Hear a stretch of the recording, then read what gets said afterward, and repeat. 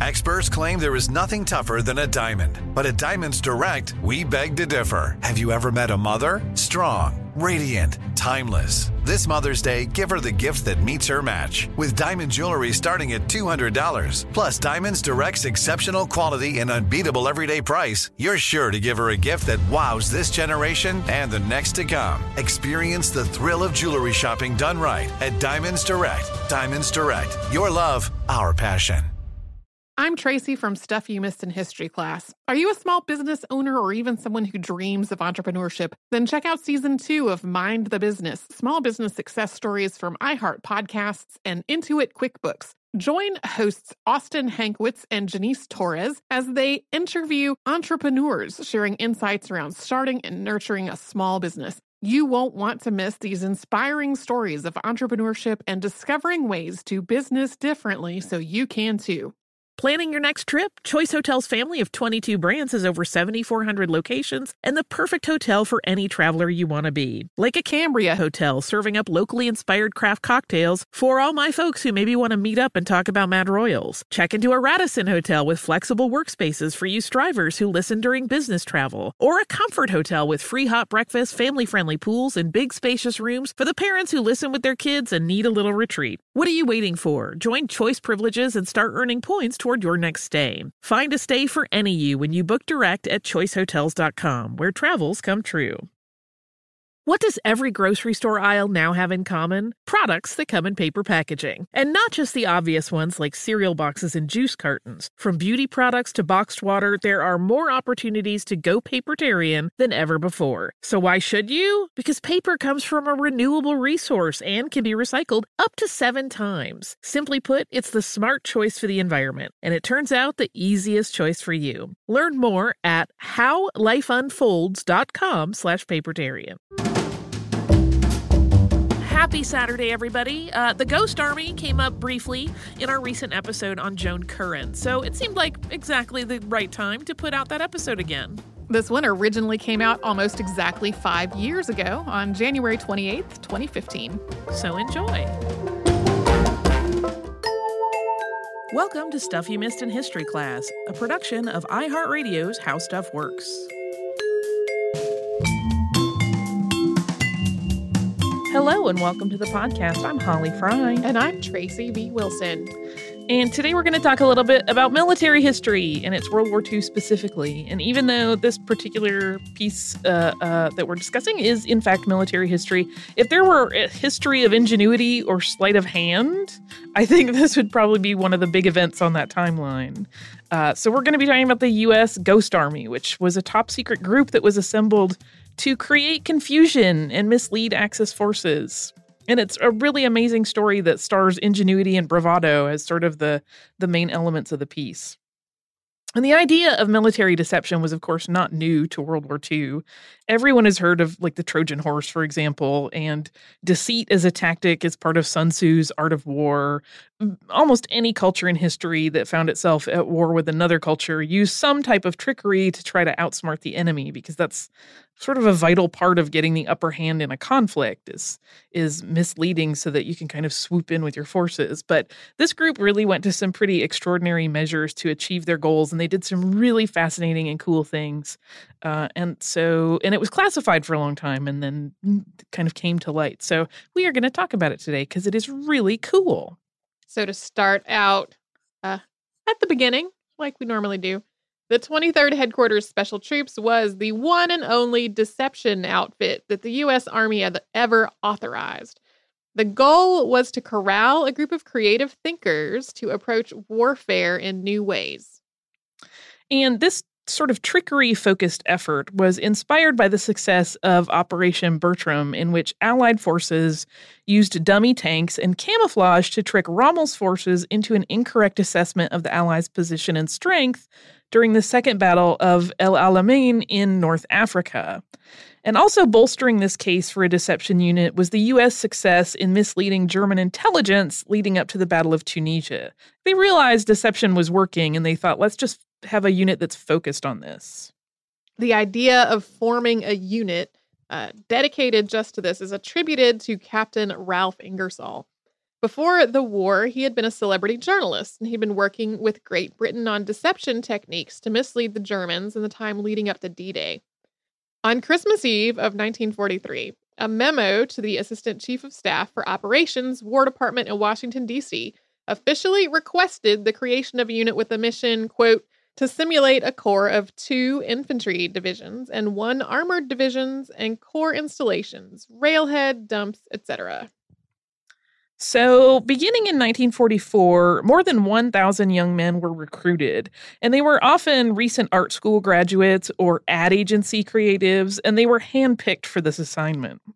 Recruits were sent to Camp Forrest in Tullahoma, Tennessee to train. Within the 23rd were several companies. The 244th Signal Company worked on radio counterintelligence.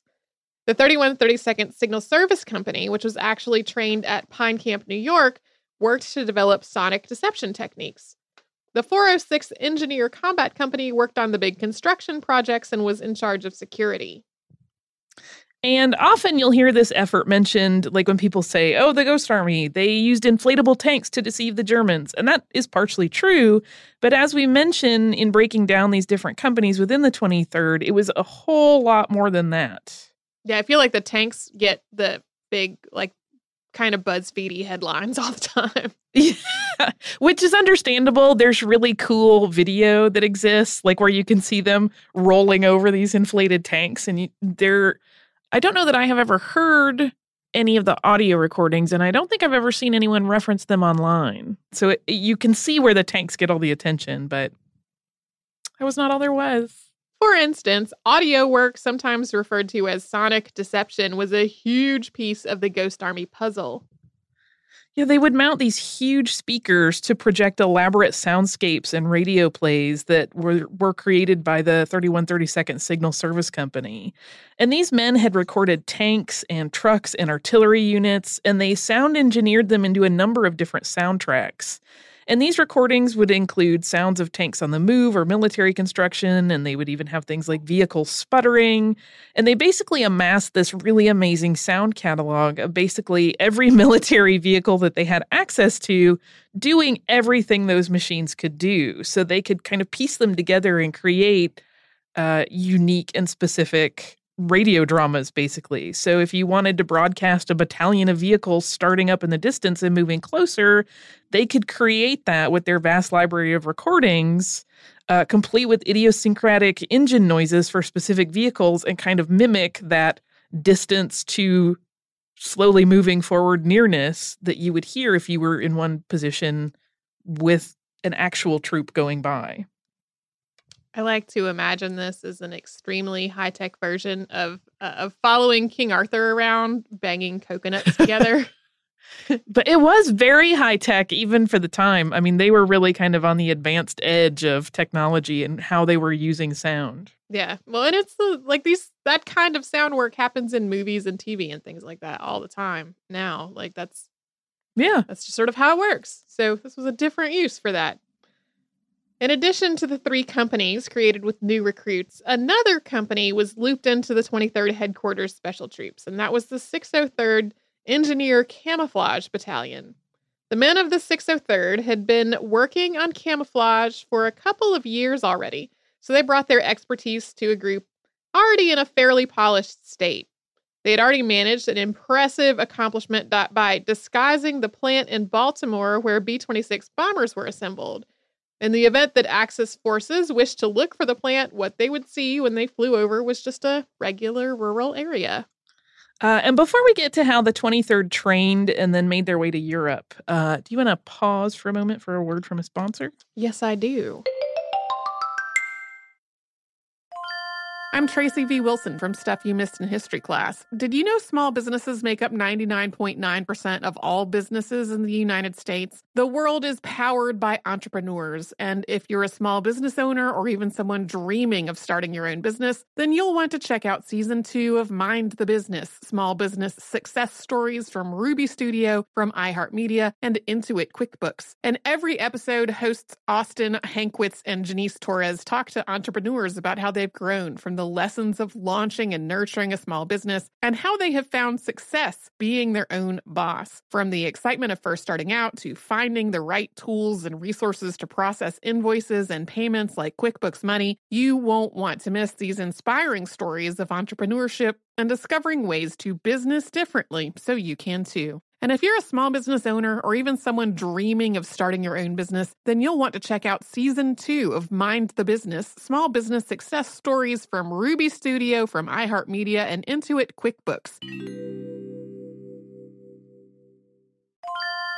If you use paper, you're a human. But if you choose paper, you're a papertarian, someone who lives a paper-based lifestyle because it has a positive impact on the planet. And also because it's the easiest choice you'll make all day. Seriously. It's as easy as reaching for boxed instead of bottled water. It's as easy as opting for beauty products that come in paper packaging. It's as easy as grabbing eggs in a cardboard container. And that's all in one trip to the grocery store, which, if everyone's being honest, you were planning to go to anyway. But paper isn't just an easy choice. Papertarians know that it's the smart choice, too. Because paper comes from trees, a renewable and sustainably managed resource. And paper products are designed to be recycled. In fact, when you choose products that come in paper-based packaging, those fibers can go on to be recycled up to 7 times. So why wouldn't you go papertarian? Learn more at howlifeunfolds.com/papertarian.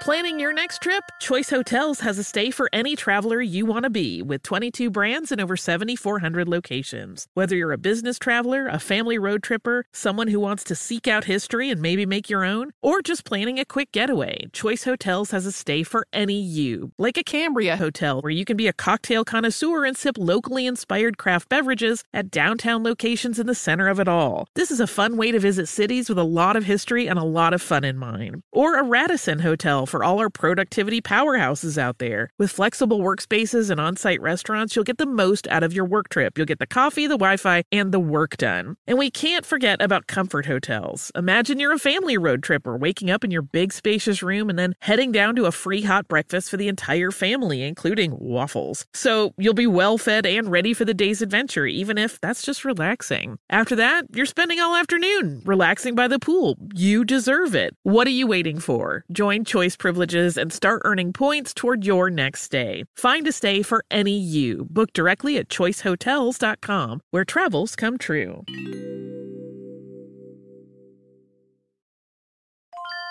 When you think about the future, what kind of technology do you envision? Whatever the future holds, artificial intelligence will undoubtedly be at the heart of it all. Join Graham Class as he hosts Season 2 of Technically Speaking, an Intel podcast from Ruby Studio in partnership with Intel. Explore the future of technology that's rapidly evolving our world today with the help of AI. There is still so much work and research needed to fully understand the power and potential of AI, and Intel is at the forefront of implementing AI in revolutionary technology that's changing the world we live in for the better. In each episode, Graham interviews the minds transforming medicine and healthcare, retail, entertainment, personal computing, and more, while pioneering new uses for AI in these spaces. Tune in every other Tuesday and explore the latest technology that's changing our world today and creating a more accessible tomorrow. Listen to Technically Speaking, an Intel podcast on the iHeartRadio app, Apple Podcasts, or wherever you get your podcasts.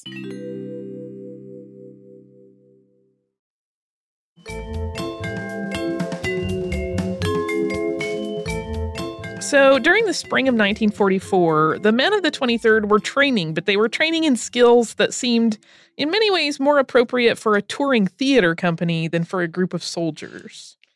So they built prototype prop vehicles, first out of wood and burlap and then out of rubber.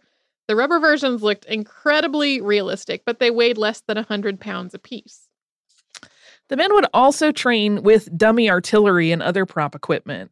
They practiced sending each other fake radio messages, and they learned just enough about other different outfits that they could impersonate them, either as individuals or as a group. And men who couldn't sew had to learn because they were going to have to quickly alter their uniforms and switch out patches as they sort of performed these presto-chango masquerades. In May, the majority of the 23rd boarded the USS Henry Gibbons in New York, bound for Great Britain. They spent about a month near Stratford-on-Avon while they trained, although by all accounts, there was also quite a bit of partying. Yeah, this sounds like really a lovely time that they had while they were in Britain. But the first wave of men from the 23rd shipped out to France just following D-Day, and this was a small platoon. It was just 15 men, and they landed at Omaha Beach on June 14th. So just at a week, a little more. And nurses actually flew with them so that they could tend to the wounded that were waiting there on the beach. Going from a month in the idyllic British countryside, having what was kind of a party-esque atmosphere, into the reality of war in France was, of course, something of a shock. Knowing that they were there to draw fire, some of the men thought that the 23rd was really a suicide outfit. Yeah, they had been trained in different sort of arts and deceptions, but not so much in actual combat. So some of them really did think at that point, like, oh, they're just sending us there to die and take the heat off the real soldiers. But over the course of the next 2 months, the rest of the 23rd joined their fellows in France, leading up to their first big mission, which was Operation Elephant.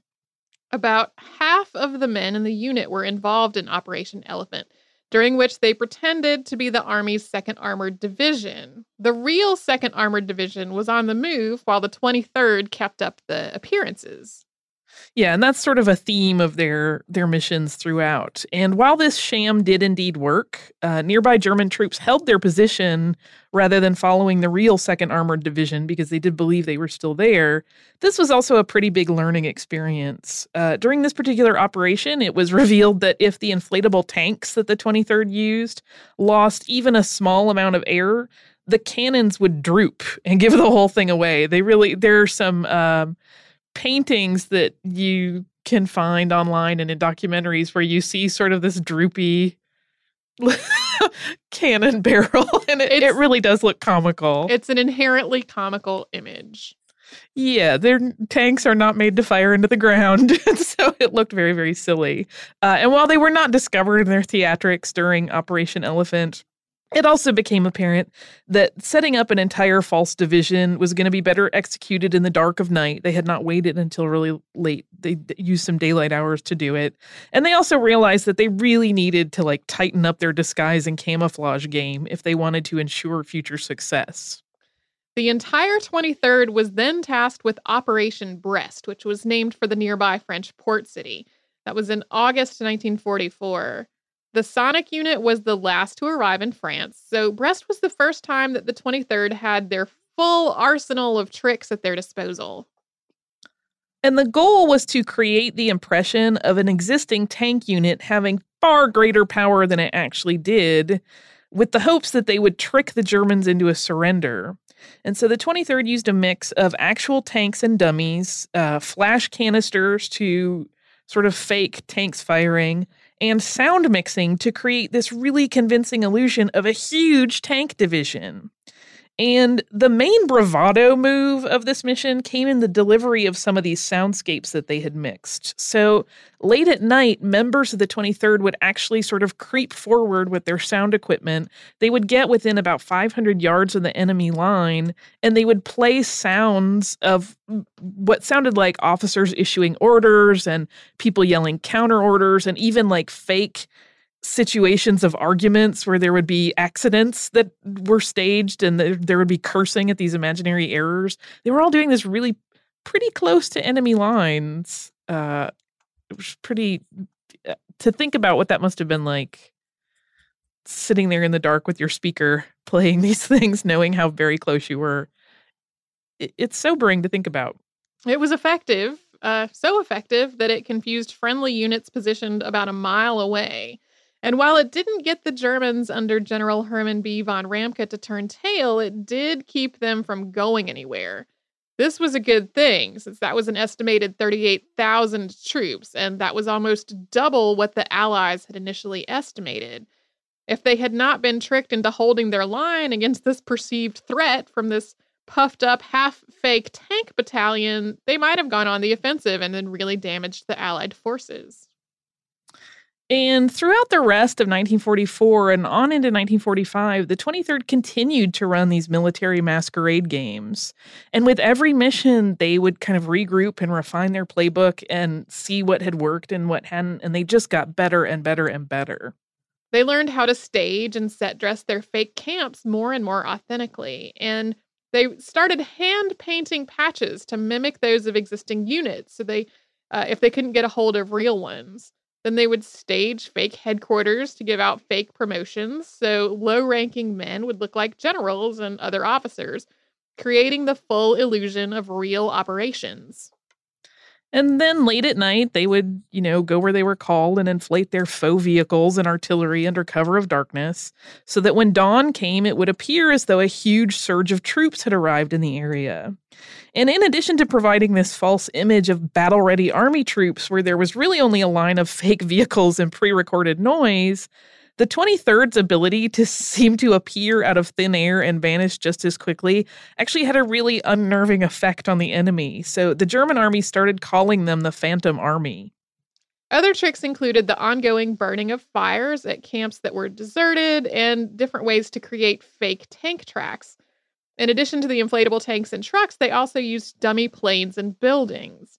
They could mix fake radio transmissions with the real ones to confuse the enemy. And they mounted fake parachute drops and put up signs directing Allied vehicles that were never actually coming.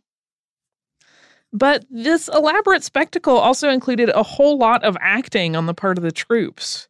So knowing that any U.S. troops were always being watched by German soldiers or spies, or sometimes there were French people working for the Germans as informants, the boys of the 23rd would really employ all manner of ruses. They would change out their unit insignias, as we mentioned, on uniforms, as well as on vehicles. They would do quick stencil work to change everything up.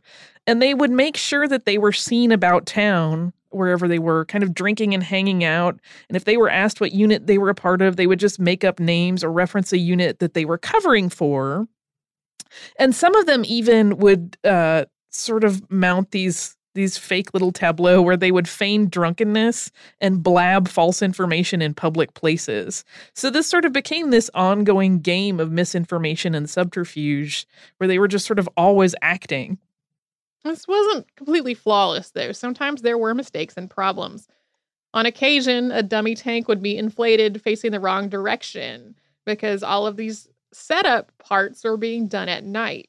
It was easy enough to lift one and turn it around, but if it was already daylight when they realized the problem, they were going to have to do it with really careful timing so as not to be noticed. At one point, several vehicles that had been inflated in the night were warmed so much the sun came up that the air expanding inside them caused them to pop loudly as they sprang leaks. And while this sort of sounds hilarious, it was happening during a war, so all of these accidents put the men involved at serious risk. And all in all, there were 21 missions mounted by the 23rd. And before we get to sort of the biggest one that they undertook, do you want to do a quick word from a sponsor? Let's do.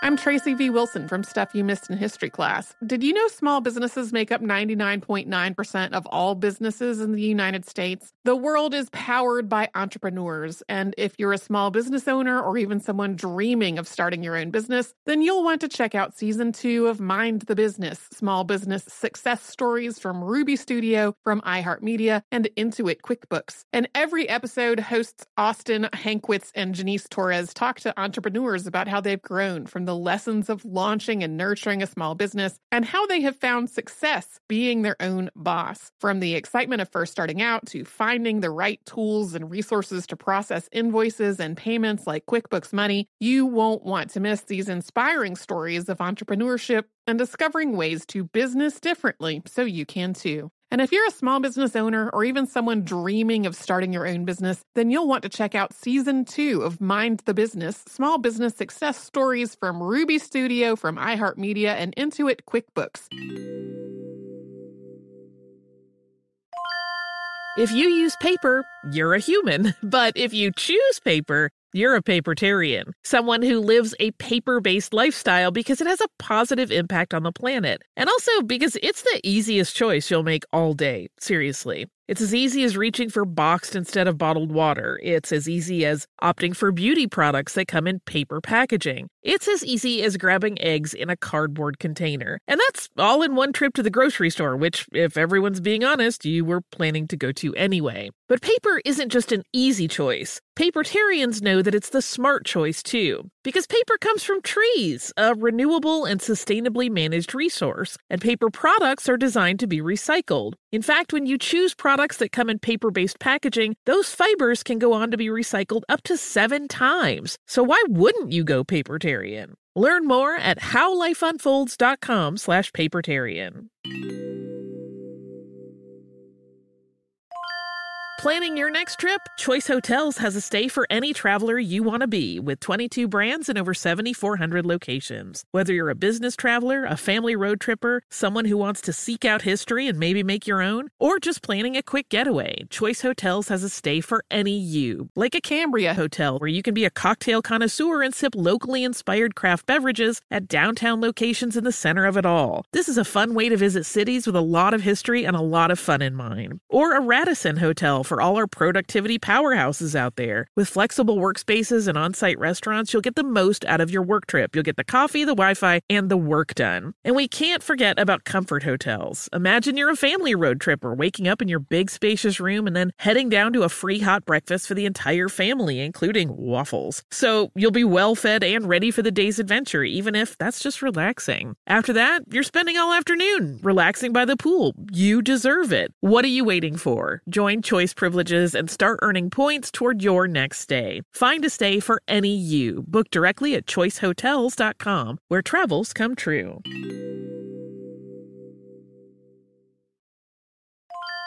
When you think about the future, what kind of technology do you envision? Whatever the future holds, artificial intelligence will undoubtedly be at the heart of it all. Join Graham Class as he hosts Season 2 of Technically Speaking, an Intel podcast from Ruby Studio in partnership with Intel. Explore the future of technology that's rapidly evolving our world today with the help of AI. There is still so much work and research needed to fully understand the power and potential of AI, and Intel is at the forefront of implementing AI in revolutionary technology that's changing the world we live in for the better. In each episode, Graham interviews the minds transforming medicine and healthcare, retail, entertainment, personal computing, and more, while pioneering new uses for AI in these spaces. Tune in every other Tuesday and explore the latest technology that's changing our world today and creating a more accessible tomorrow. Listen to Technically Speaking, an Intel podcast on the iHeartRadio app, Apple Podcasts, or wherever you get your podcasts.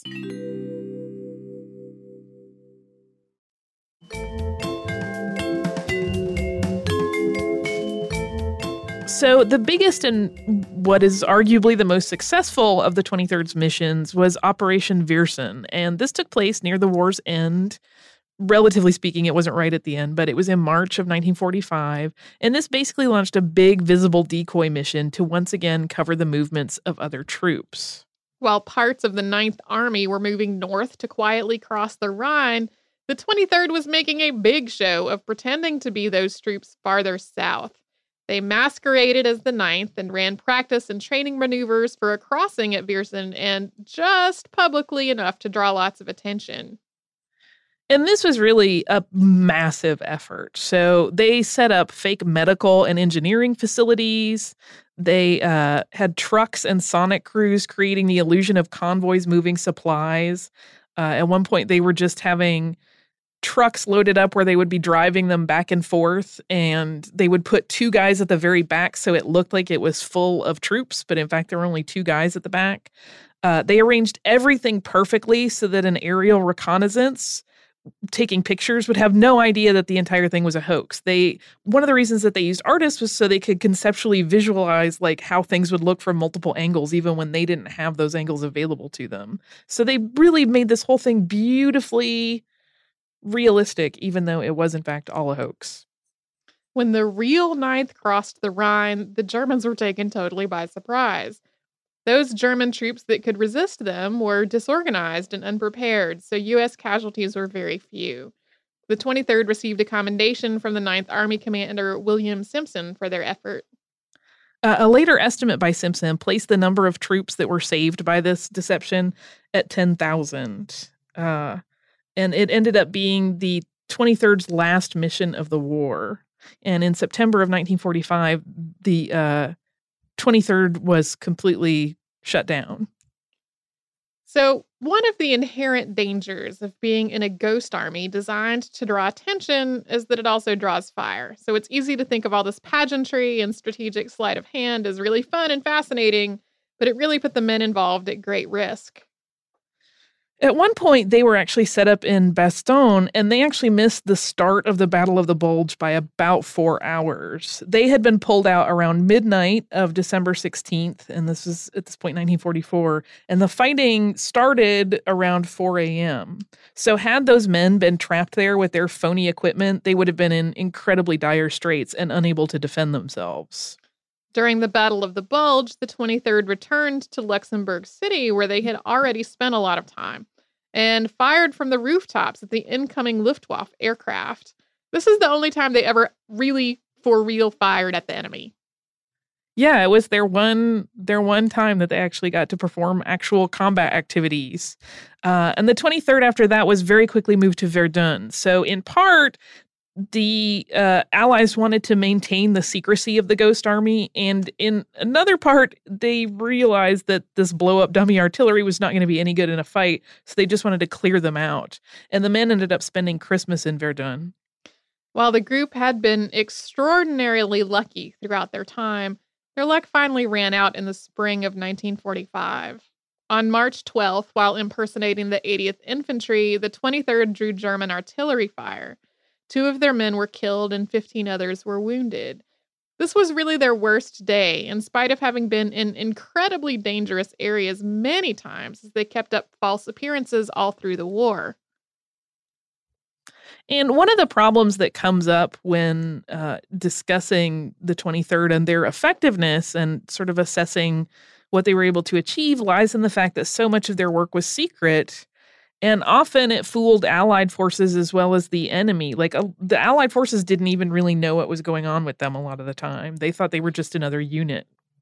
After the war, most of the men stayed quiet about the amazing works of deceptive art that they had been a part of. The work was classified, so in the event that the U.S. found itself at war again, having a ghost army would be a really valuable asset. So the military didn't want to tip its hand and reveal this resource. But finally in 1996, so almost 19 years ago from when we're recording this, the work of the 23rd was declassified, and the men who had only been able to give cagey answers to their families about what they had done in the war were now free to speak of their incredible efforts. One of the truly significant aspects of the 23rd and the work that they did is the fact that an entire division of creative people was successfully managed within the structure of the military. Yeah, this is one of those things that people often go like, look, these were all artists and they totally were able to work together in this effort. And I don't know if that speaks to like their level of commitment or independence. You know, it's one of those things that often likes to get bandied about, particularly when you're talking about modern business. Like, oh, it's hard to manage creative people. It's like these guys managed and they were doing some scary stuff. Yeah, I think it also speaks to the like perpetual mythologizing of creative work as some kind of extraordinary thing when in a lot of cases it is work. Yeah, which isn't to say that like creative inspiration isn't really fabulous and cool and unique in many ways, but I find that to be a really interesting one that we do mythologize working with creative types. And I say this as a creative person married to an artist as well, like, but it can be, anybody can be managed, right? You know, any sort of effort can be put together. It's all about, you know, using people's assets. And another really incredible legacy is the artwork that a lot of these men were doing while they were deployed. I'll talk a little bit more about that in a minute. Yeah, it's really no surprise that a lot of the men who were involved in effectively doing art for the army went on to careers in the arts. So, for example, Bill Blass, of course, went on to build a fashion empire. He'd actually been sketching women's clothing during the war. Yeah, there was one interview that I saw with one of the other members of the 23rd, and he was saying, and I don't know if he was serious or not, that Bill Blass would read Vogue magazine in foxholes, but I have no idea, but I loved it. Art Kane, of course, became a very well-known photographer. His photo, entitled A Great Day in Harlem, which was taken in 1958, featured 57 prominent jazz musicians, and it's still considered one of the most important images of jazz history. And he also took a lot of incredible celebrity portraits, and he was the photographer for the one and only DeLorean magazine ad to ever run. Ellsworth Kelly made a career as a painter and a sculptor and became known for use of really bright color and very hard edges. Arthur Singer became an illustrator, and he really became known for his incredibly detailed bird illustrations. So if you have ever looked at an illustrated birding field guide, odds are really good that you've seen his work because it's been in everything. Jack Macy went on to design backdrops for the State Department. Eventually, he designed the kitchen set that was used for the Nixon-Khrushchev debate of 1959. And there's a really wonderful documentary called The Ghost Army that I highly recommend for people that want to hear accounts from some of the surviving members of the 23rd. And one of the reasons I really loved it, too, is that it being a visual medium, they're able to show a lot of the artwork that these men were doing while they were in France and performing all these amazing maneuvers. And one of the men says something like, we were in all these crazy circumstances, but we could always find time or a place to duck away and do a quick watercolor, which I think is just super charming. Like they just were all artists at heart, even though they were part of this amazing war effort. And that documentary is, as of this recording in early 2015, is available on Netflix. And it's a little longer than an hour. And you get to see a lot of this really amazing art and just interviews with these guys. And it deals a little bit more with them as individuals rather than like what we've covered is so much of sort of the bigger kind of broad strokes of the whole unit. But this really focuses on some of the different men and has interviews with them that are really quite charming and touching and really, really entertaining. So I highly recommend that. And that is The Ghost Army, which is just the whole thing is so cool. And I'm surprised, even though it does pop up sometimes in listicles online, people don't really know about it. Like it's another one of those things where I thought, oh, everyone's heard about this. We've had a few requests for it. But then when I mention it to people, they look at me like, I don't know what you're talking about. And then when I say a few things, they get sort of this agog, really? What? So clearly there's some gap in their in the knowledge about these guys, and they did such amazing things that I think everybody should know what their work was like.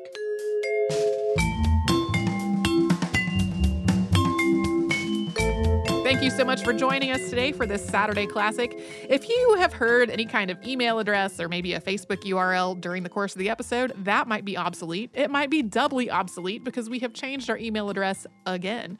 You can now reach us at historypodcast@iheartradio.com, and we're all over social media at Missed in History. And you can subscribe to our show on Apple Podcasts, Google Podcasts, the iHeartRadio app, and wherever else you listen to podcasts. Stuff You Missed in History Class is a production of iHeartRadio's How Stuff Works. For more podcasts from iHeartRadio, visit the iHeartRadio app, Apple Podcasts, or wherever you listen to your favorite shows.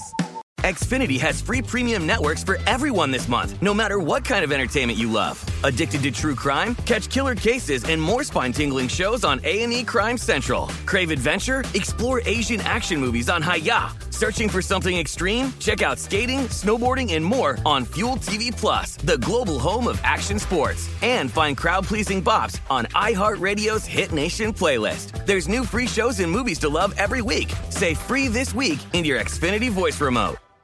This is Malcolm Gladwell from Revisionist History. eBay Motors is here for the ride. With some elbow grease, fresh installs, and a whole lot of love, you transformed 100,000 miles and a body full of rust into a drive that's all your own. Brake kits, LED headlights, whatever you need, eBay Motors has it.